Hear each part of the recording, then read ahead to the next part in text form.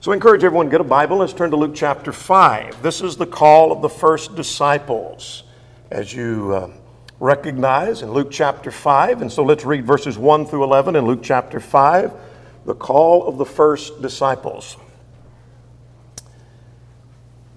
Now it was so that as the multitude pressed about him to hear the word of God, that he stood by the lake Gennesaret, and saw two boats standing by the lake, but the fishermen had gone from them and were washing their nets. Then he got into one of the boats, which was Simon's, and asked him to put out a little from the land, and he sat down and taught the multitudes from the boat. And when he had stopped speaking, he said to Simon, "Launch out into the deep, and let down your nets for a catch." But Simon answered and said, "Master, we have toiled all the night and caught nothing. Nevertheless, at your word, I'll let down the net." And when he had done this, they caught a great number of fish, and their net was breaking. So they signaled to their partners in the other boat, and they came and helped them, and they filled both the boats so that they began to sink. And when Simon Peter saw it, he fell down at Jesus' knees, saying, "Depart from me, for I am a sinful man, O Lord." For he and all who were with him were astonished at the catch of fish which they had taken. And so also were James and John, sons of Zebedee, who were partners with Simon. And Jesus said to Simon, "Do not be afraid, from now on you will catch men." So when they had brought their boats to land, they forsook all and followed him. Now let's see what we just saw in that context. The setting of this is in the lake Gennesaret, the Sea of Galilee. Here we have a map of the Sea of Palestine, and toward the northern end of the Jordan River, opposite of the Salt Sea, is the Sea of Galilee. Here we have a closer look at the Sea of Galilee, and at the northern end of the Sea of Galilee, we have the city of Capernaum. That land that was to the south and to the west of Capernaum was often called Gennesaret. The sea itself was called the Sea of Tiberias. It was in that setting where Jesus talks and calls his first disciples. Look at verse 3. As a crowd begins to press around him, he enters a boat and goes out a little ways from the land that he might teach the people, according to verse 3. Peter and his fishing partners were washing their nets after an unsuccessful night. That implies they're through. That implies that they're done. They're ready to go home. It's been a very unsuccessful night. Then Jesus tells Peter to launch out into the deep and cast his net for a catch. Notice at verse 4, he says, "Launch out into the deep and let down your nets for a catch."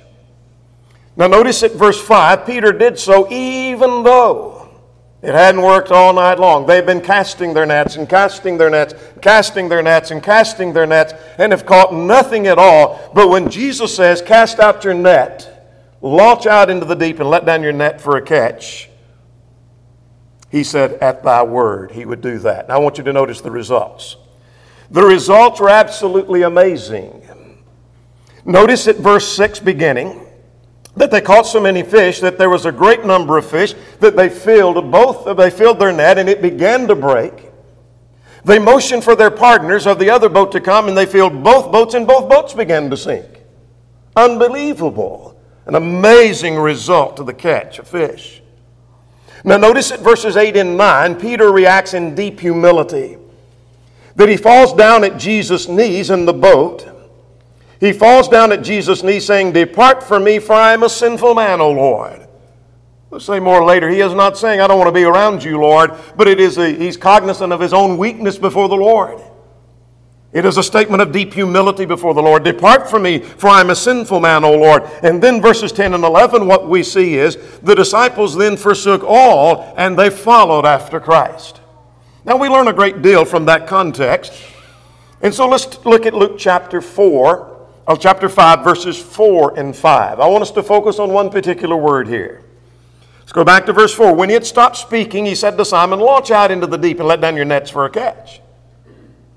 But Simon Peter answered and said, "Master, we have toiled all night and have caught nothing. Nevertheless," he said, "nevertheless, at your word, I will let down the net." Let's talk about that word, nevertheless.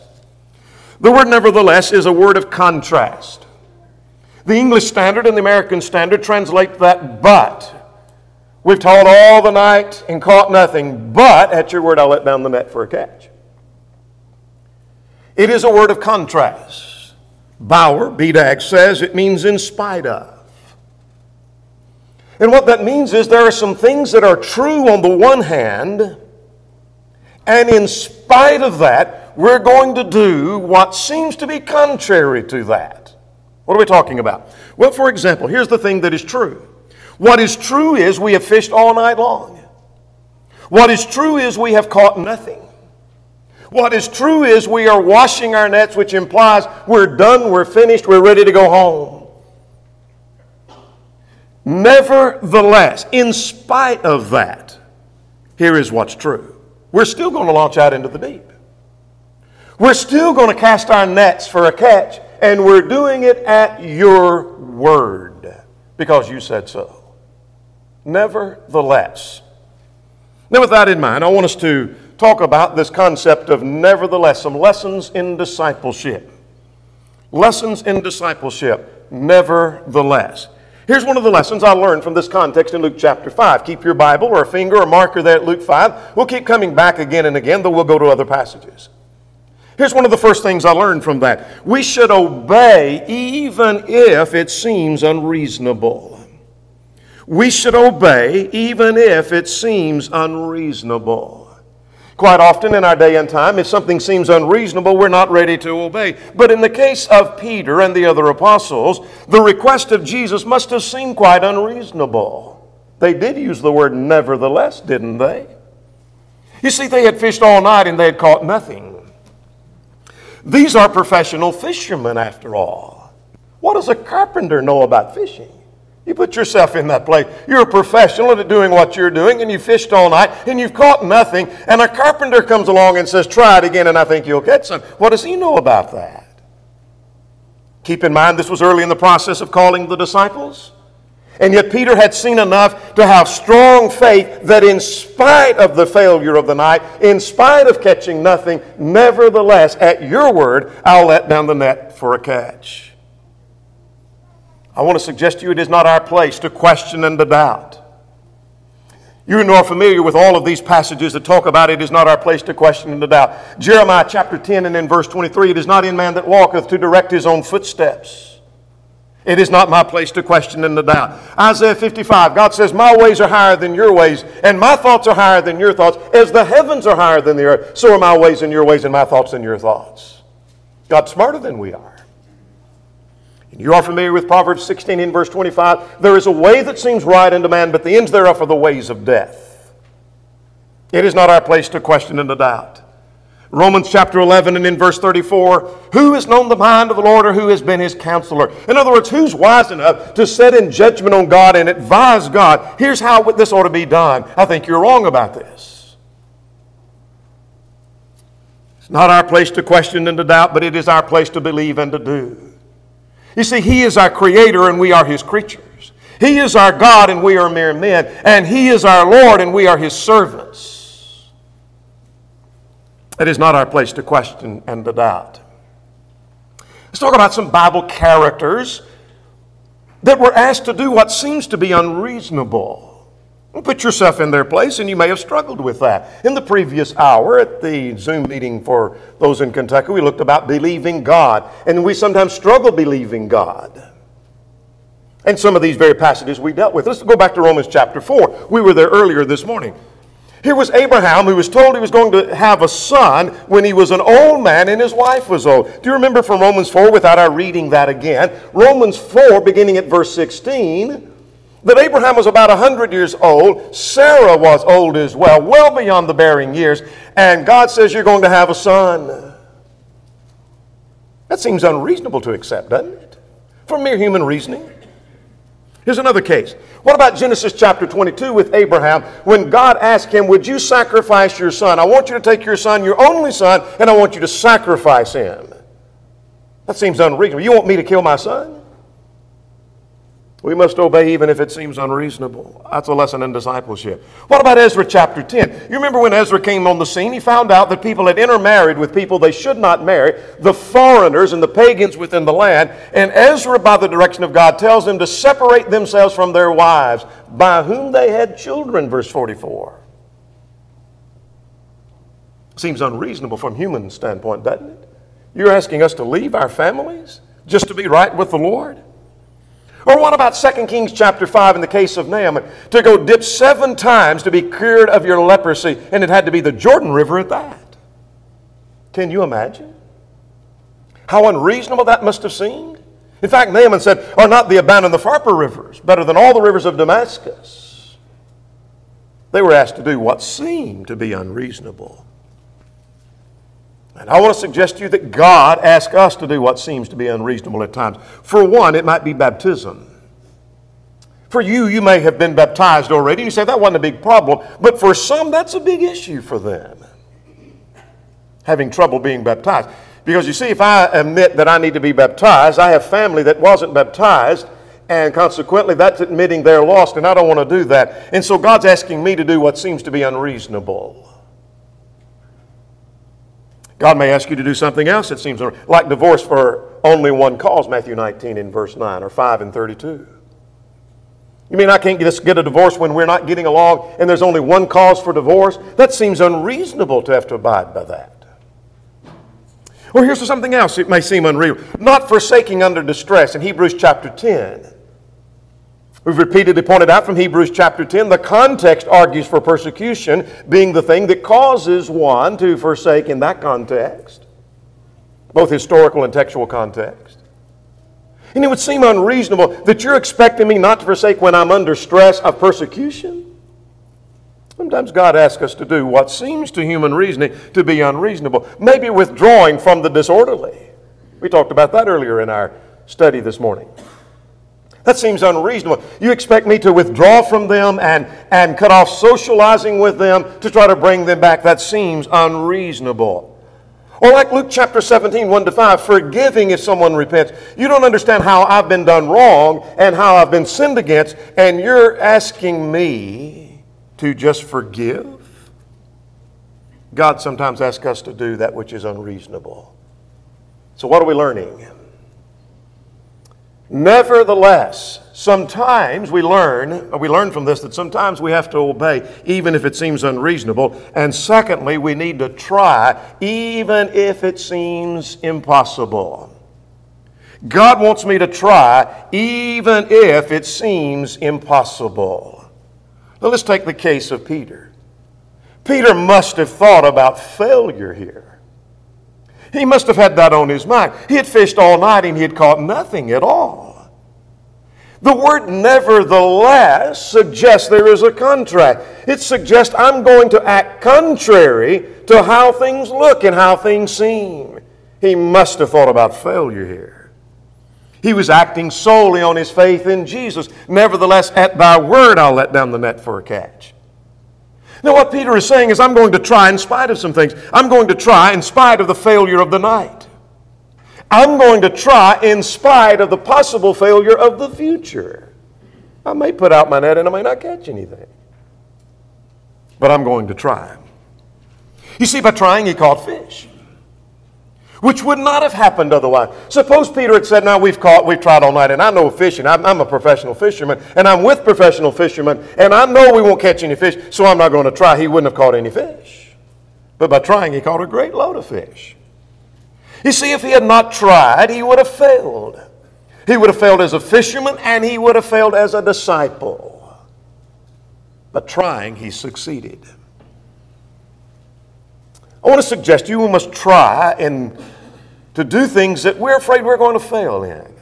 Perhaps there's something in your life that you're afraid you're going to fail in. And we've got to be willing to try. Like what? Well, maybe just living the Christian life. I'm sure Brother Galloway, who preaches in Kentucky, just like me in home Bible studies at times, have had studies where somebody is ready to obey the gospel and yet they turn away because they say, you know what, I just don't think I can do it. I can't remain faithful. I don't think I can live the Christian. I don't think I can live like the standard, so I'm not even going to try. Some are afraid to try to live the Christian life. Seems impossible. Some are afraid to try to bring others to Christ. I'm afraid if I try that it's going to destroy our relationship, and I'm afraid it'll destroy the friendship, and I'm afraid they'll get mad and they'll turn away and it'll just be unsuccessful. I'm not even going to try. I'm not even going to talk to them about the Lord. For some, they're afraid to try to correct and restrain their children. You see, as they get to be in the teenage years and their high school years, I'm afraid to put the clamps down. I'm afraid to tell them no. I'm afraid to have rules and restrictions. I'm afraid they'll rebel, and I'm afraid it'll make things worse. So I kind of give them freedom to do whatever they want. They're afraid of failure. Some are afraid to try any teaching effort. Some churches are afraid to try a radio program or a bulletin or whatever the case, afraid it won't work. It'll fail. Nobody will listen. Nobody will read it. It won't do any good. And so we're afraid of failure. Sometimes we're afraid to teach a Bible class. I'm afraid I can't do it. I'm afraid I'll mess it up, and I'm afraid I'll fail. So I don't want to even try to teach a class. Or for some of the men taking part in worship, I'm afraid to try to lead singing, leading prayer. I'm afraid of that because I'm afraid of failure. Some are afraid to forgive. I'm afraid to turn loose and let go because I'm afraid a year later or a month later I'm going to want to bring that back, and I can't turn loose of it, so I'm not even going to try to forgive you. I'm not even going to work on it. Some are afraid to be the mate they want to be. You see, if I try to be the loving and caring mate that I ought to be, I'm afraid it won't be received well, and I'll look foolish. I'm not even going to try to be the mate because my mate's not going to be what they should be. It's not going to work. And so we're afraid of failure. I want to remind you in Matthew 25 and 25, do you remember the one-talent man? He failed by saying, I was afraid. What are we learning from Luke chapter 5? Here's what we're learning. Nevertheless, obey even if it seems unreasonable. Try even if it seems impossible. But here's the third thing. We must continue on even if we're weary. Continue on even if we're weary. Peter and the other fishermen must have been tired. Had to be. The text says at verse 5, they had toiled all night. We've toiled all the night, he said. Things had not gone like they had hoped. You go back in Luke chapter 5, they toiled all night. Verse 5 says, and have caught nothing. They have to be disappointed. They have to be discouraged. I would be. I'm not a fisherman, but when I go and I don't catch anything, it's discouraging. Wasted time. They had to be disappointed and discouraged. It seems like all has been useless. And if ever they thought about quitting their job of fishing, this would have been the time. Whatever it is that you do, your occupation that you have, there's probably been a time you thought about just throwing up your hands and quitting. I'm done with this. I'll have to admit, perhaps Brother Galloway's the same way. There have been times I thought about just throwing up my hands and quitting preaching. Just give up on preaching. Not give up on the Lord, but just quit preaching. But it's never been when things are going well. It's always when things are not going well, when you're discouraged, when you're disappointed, and all your efforts seem to be for naught. If they ever thought about quitting, this is the time. And yet Jesus said, keep on fishing. They're washing their nets over here. And Jesus said, go back out and let down your nets for a catch. Keep on fishing. I want to suggest to you that it's easy to become weary and discouraged. It may be for you, life's just not going like you planned. Whose life does go like it's planned? And you may be thinking, you know what, my life's just not going like I planned. I wanted to go in this direction. It seems like it's going in every other direction. You face unexpected difficulties. Who hasn't done that lately? And you try to make a step forward, and you try to go forward, and it seems like every time you make a step forward, you get knocked back down. It may be in your business, it may be in your family, it may be in your spirituality. You make 2 steps forward, and you get knocked back down. And you're tired. You may be weary with yourself and your lack of progress. You thought you would have been further along spiritually or maybe financially, whatever it may be. It may be that you're weary with your family, the lack of cooperation, their lack of progress. Things are not going well in the family, their faithfulness. It may be that you're weary with the efforts to try to influence someone else. You try to have an impact on your neighbor or fellow Christians, and it seems to be useless. And you're tired, and you're ready to throw up your hands and quit. What I want to suggest to you is that the Bible tells us that the weary, the tired, and the discouraged must continue on. Let's open our Bibles to Hebrews chapter 10. That's the point of chapters 10 to 13. As I look at the book of Hebrews, I divide it into two parts from our own purpose. Chapters 1 through 9 is the foundation on which the encouragement is true. 10 to 13 is the encouragement. Keep on keeping on. Don't give up. So that's the point of chapters 10 to 13. Let's go to Hebrews chapter 10, beginning at verse 23. Here is this encouragement to weary Christians who are tired. They're persecuted. They're ready, according to chapter 12, to throw up their hands and quit. Notice what he says. Look at verse 23. Let us hold fast the confession of our faith without wavering. Drop down to verse 35. Therefore do not cast away your confidence, which has great reward, for you have need of endurance, that after you've done the will of God, you may receive the promise. Don't give up, keep on. Look at verse 39. We are not of those who draw back to perdition, but those who believe to the saving of the soul. Don't give up. Keep on keeping on. Go to chapter 12, same book. After listing faith's great hall of fame in chapter 11, therefore, he says, chapter 12, verse 1, we also, since we're surrounded by a great cloud of witness, let us lay aside every weight and sin which does so easily ensnare us, and let us run with endurance. Don't give up. Run with endurance the race that is set before us. Finally, notice verse 12. Therefore, strengthen the hands which hang down and the knees which are feeble. That's a description of people who are discouraged, ready to toss in the towel. Don't give up. Don't quit. Continue on even if you're weary. Paul would argue in 1 Corinthians 15 in verse 58, be steadfast, unmovable, always abounding in the work of the Lord, for you know your neighbor is not in vain in the Lord.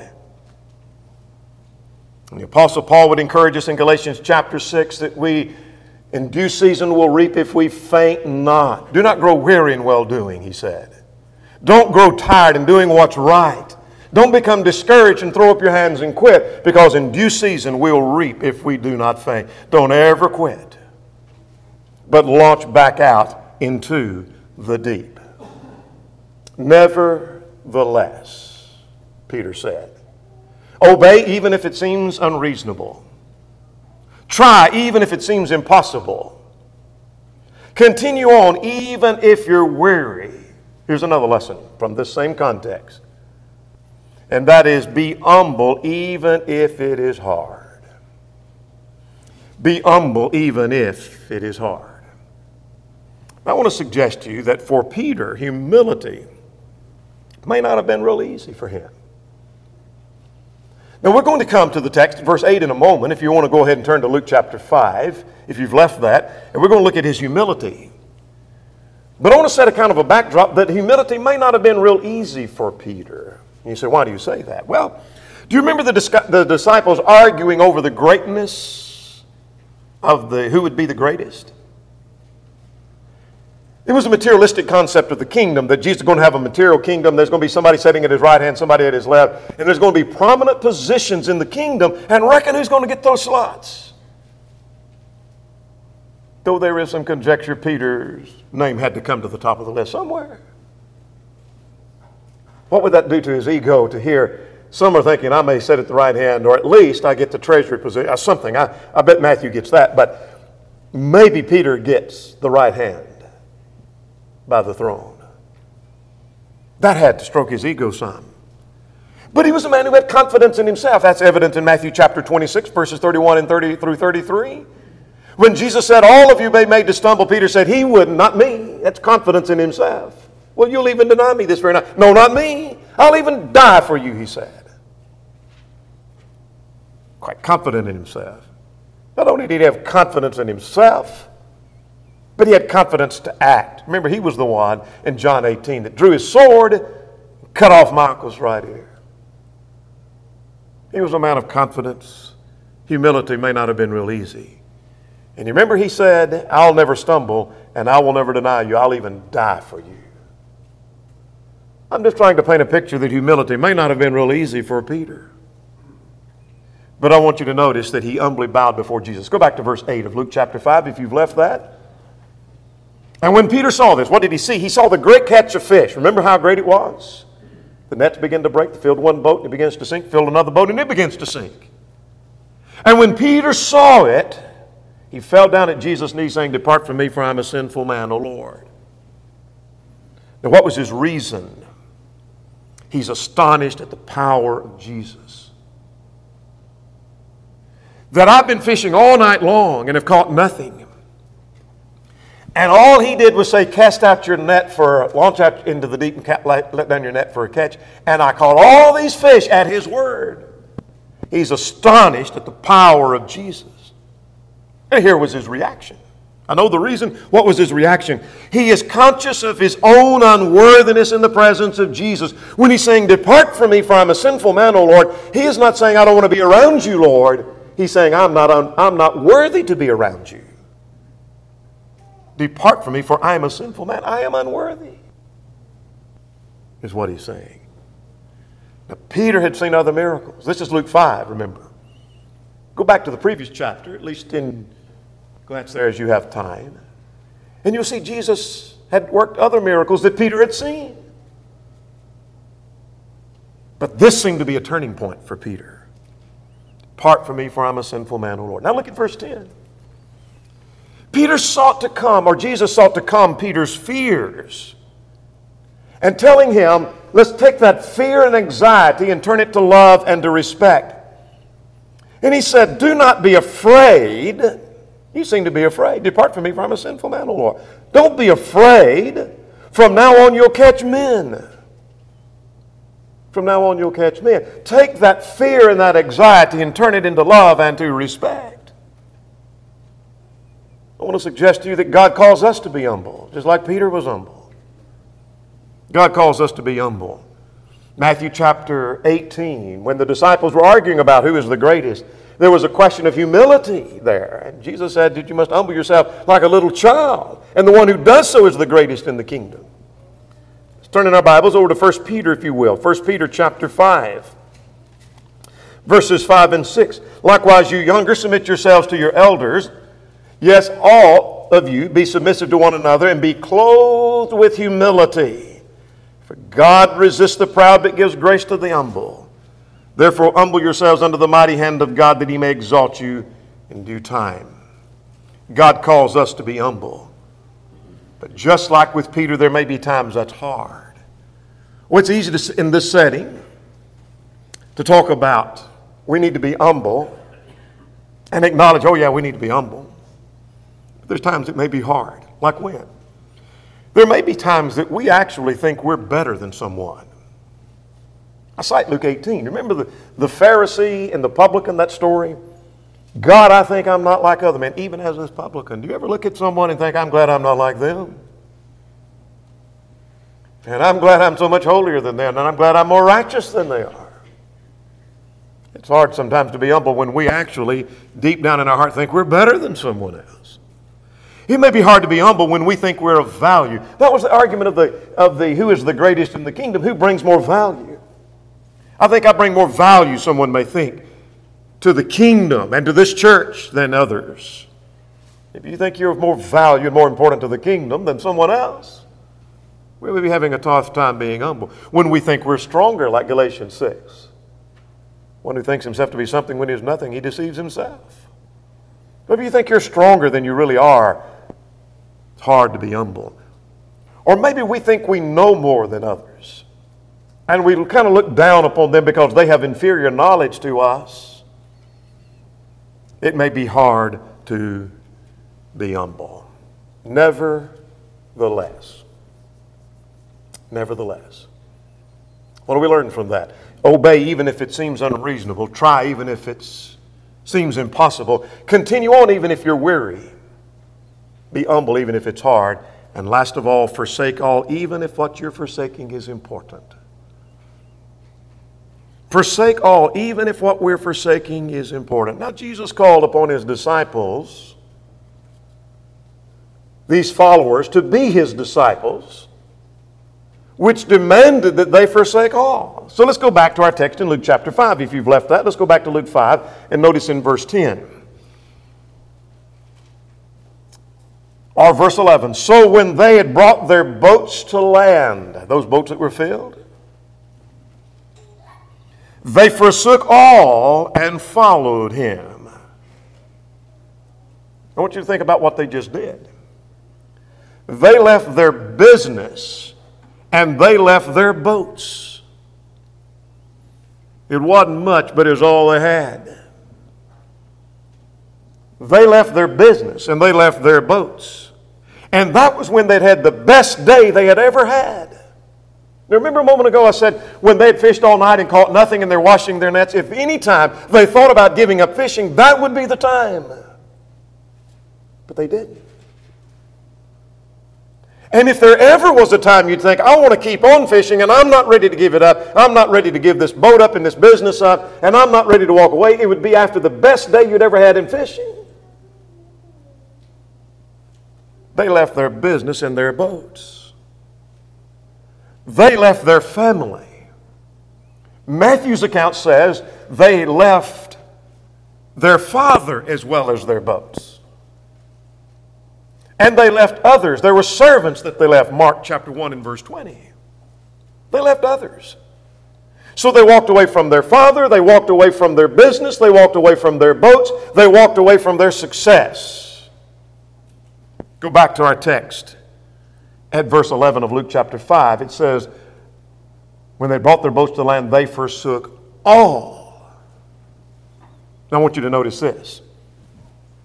The reason they're doing that is the one whom they're following, what they're becoming, and what they're going to be doing far exceeds in value and importance of anything they're leaving behind. Were those important boats? It must have been. They fished out of them. Was their father very... Oh, yes, he was important. Was the business successful? Apparently, they had been fishing, and that night they hadn't caught anything till Jesus made them catch some things. But what they're becoming and what the one whom they're following and what they're going to be doing far exceeds in value. Now, here's something else I want you to notice. They did. Their forsaking and leaving was immediate, not days later. They didn't say, yeah, Lord, we want to follow you, but see, we've got this business now. We got these fish to see to. We got to get these sold. I guess we got to do something with these boats, and we got to see if we can find somebody to help our dad out in this fishing business.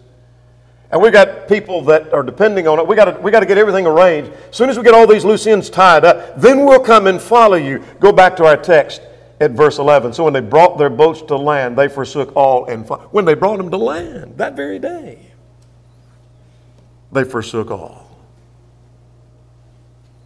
I want to suggest to you that discipleship demands that we forsake all. The Lord should always come first. Seek ye first the kingdom of God and His righteousness, Matthew 6 and verse 33. 1 Peter chapter 3 and in verse 15, sanctify the Lord God in your hearts. That means you put Him first and foremost in your life. The Lord should always come first. I cite Matthew chapter 19, the rich young ruler. The Lord wasn't first in his life. It looked like it was. He come running to Jesus, according to Mark's account, eager to accept what Jesus had to say. And when Jesus told him to go sell all that he has and give to the poor, he walked away because he had great possessions. The Lord wasn't first in his life. What I want to tell you is it may cost you something to be a disciple. It did these disciples. The Lord said, come and I want you to be my disciple and I want to make you fishers of men. And it costs them something, and it may cost you something as well. It may not be a boat, may not be a business, but it may be money. Well, I'm not talking about the money you may give on the first day of the week. It may cost you that. But it may cost you money you could have made doing things that were not in harmony with God. It might have been a job you gave up. It may cost you money, it may cost you your job. And therefore it cost you money. Some people have changed their jobs because they became Christians. They gave up income because they have become Christians. It may cost you your friends. You may cut off relationships of dear friends that are a detriment to your Christianity. You may have to give that up. It may cost you to be a disciple. Far more than a boat or a business. It may cost you family relationships. Some of you sitting here, and perhaps some of those on Zoom this morning, are those that when they obeyed the gospel, their family cut them off. Had nothing to do with them anymore. It just cost them their family. Mom and dad don't say anything to them anymore. Brothers and sisters have no relationship. The children cut them off because they took a stand for what's right. It may cost you time. We need to be willing to forsake all to follow him. If we're not willing to forsake everything there is, we're not fit for the kingdom. Jesus said the one who puts his hand to the plow and looks back is not fit for the kingdom. What have we seen in our study this morning? What we've seen is nevertheless. Lessons in discipleship. We should obey even if it seems unreasonable. We should try even if it seems impossible. We're going to continue on even if we become weary. We're going to be humble. Even if it's hard, we're going to forsake all, even if it is important. Lessons in discipleship. I'm going to sign off of our Zoom in Kentucky, and we're going to have an invitation song here, so we're signing off of that. Those of you who are following in the songbook.